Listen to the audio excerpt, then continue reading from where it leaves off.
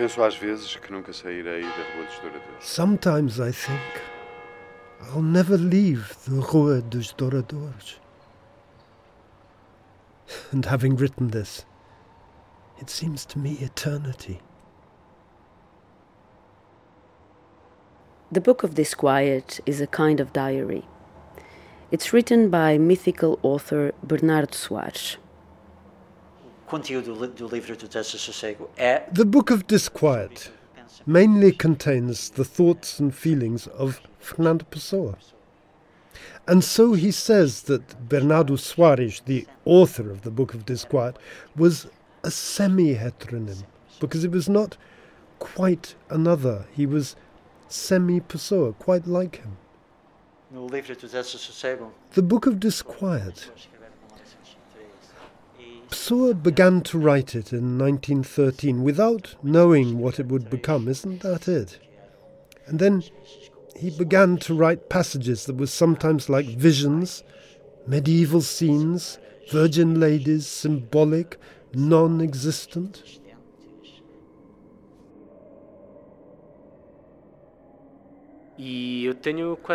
And I'm pretty sure that the Book of Disquiet in its first phase, which is a more decadent phase, is very close to the language of Mario de Sacarneiro.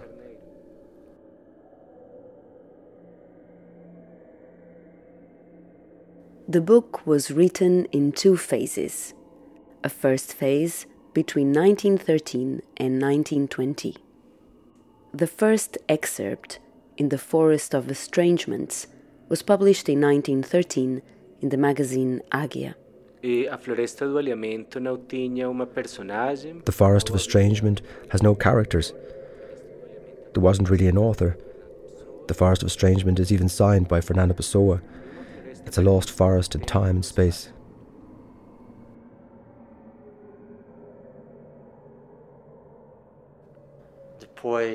Then in 1914, Vicente Guedes became the protagonist. And this Vicente Guedes, according to some passages, was also a bookkeeper and worked in downtown Lisbon.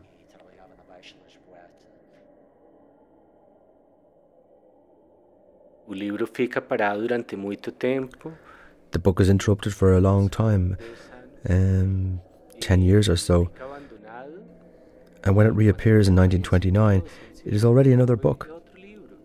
It's another book because we no longer have those unidentified forests, the alienation, and the self-absorption. And Fernando Pessoa's isolation is not as present as before. In 1929, something that wasn't there before emerges. Lisbon emerges.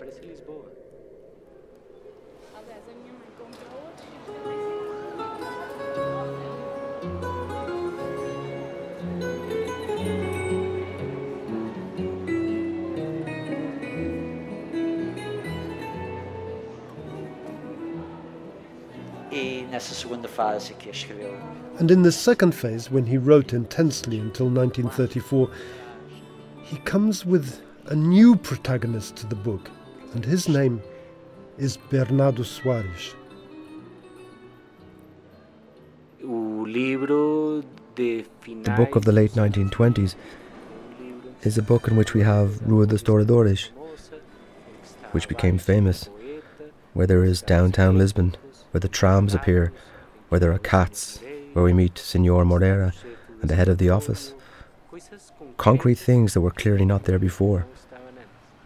And this second book is no longer a book that a Sacarneiro reader would read. It still has expressionist parts in it, but it is from a reader who has moved away in time, from the first modernism. And he's trying to write in another way, a way in which Cesario Verde had already tried to respond to the romantic tendencies.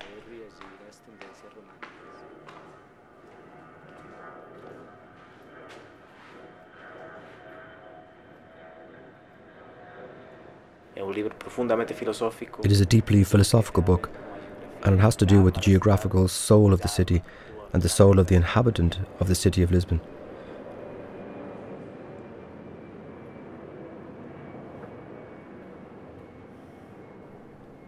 Also, the great subject of the Book of Disquiet is the journey in time, but also the journey through being.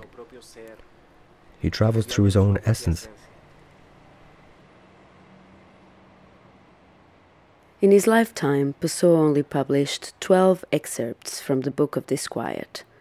Everything else was packed in a trunk with over 30,000 papers. The compilation of the texts was first published in 1982. Pessoa left some ideas about how to organize the book, but he never made up his mind. So in each new edition, the order of the texts change. O editor tem que tomar uma série de decisões, como The editor has to make a series of decisions, such as, do the texts belong to the book or not? What order will they take in the book? If the author is Bernardo Soares or Fernando Pessoa, or Vicente Guedes, or both, or whether the organisation should be thematic or chronological.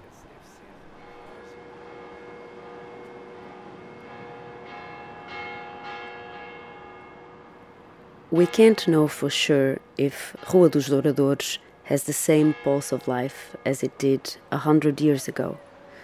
But Pessoa did step on this very sidewalk in his wanderings around Lisbon, and it was here, right here, that Bernardo Soares, a bookkeeper's assistant, lived and worked. And he even dreamed of leaving.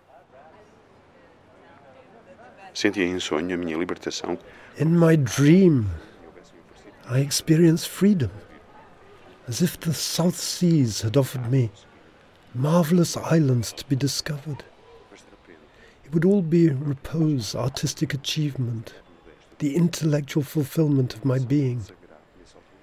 But even as I was imagining this, during my miniature midday holiday in a cafe, an unpleasant thought assaulted my dream. I realized I would feel regret. Yes, I say it, as if confronted by the actual circumstance. I would feel regret. Vasquez, my boss, Moreira, the head bookkeeper, Borges, the cashier, all the young men, the cheerful boy who takes letters to the post office, the boy who makes deliveries, the gentle cat. All this has become part of my life.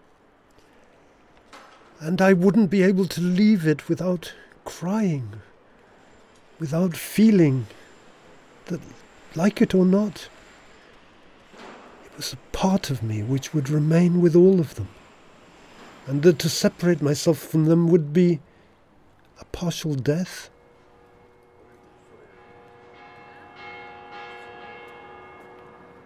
Pessoa never worked or lived in Rua dos Douradores, but he did do business with many companies here in Baixa. Our next stop is one of those places. Let's make our way to Rua da Assunção.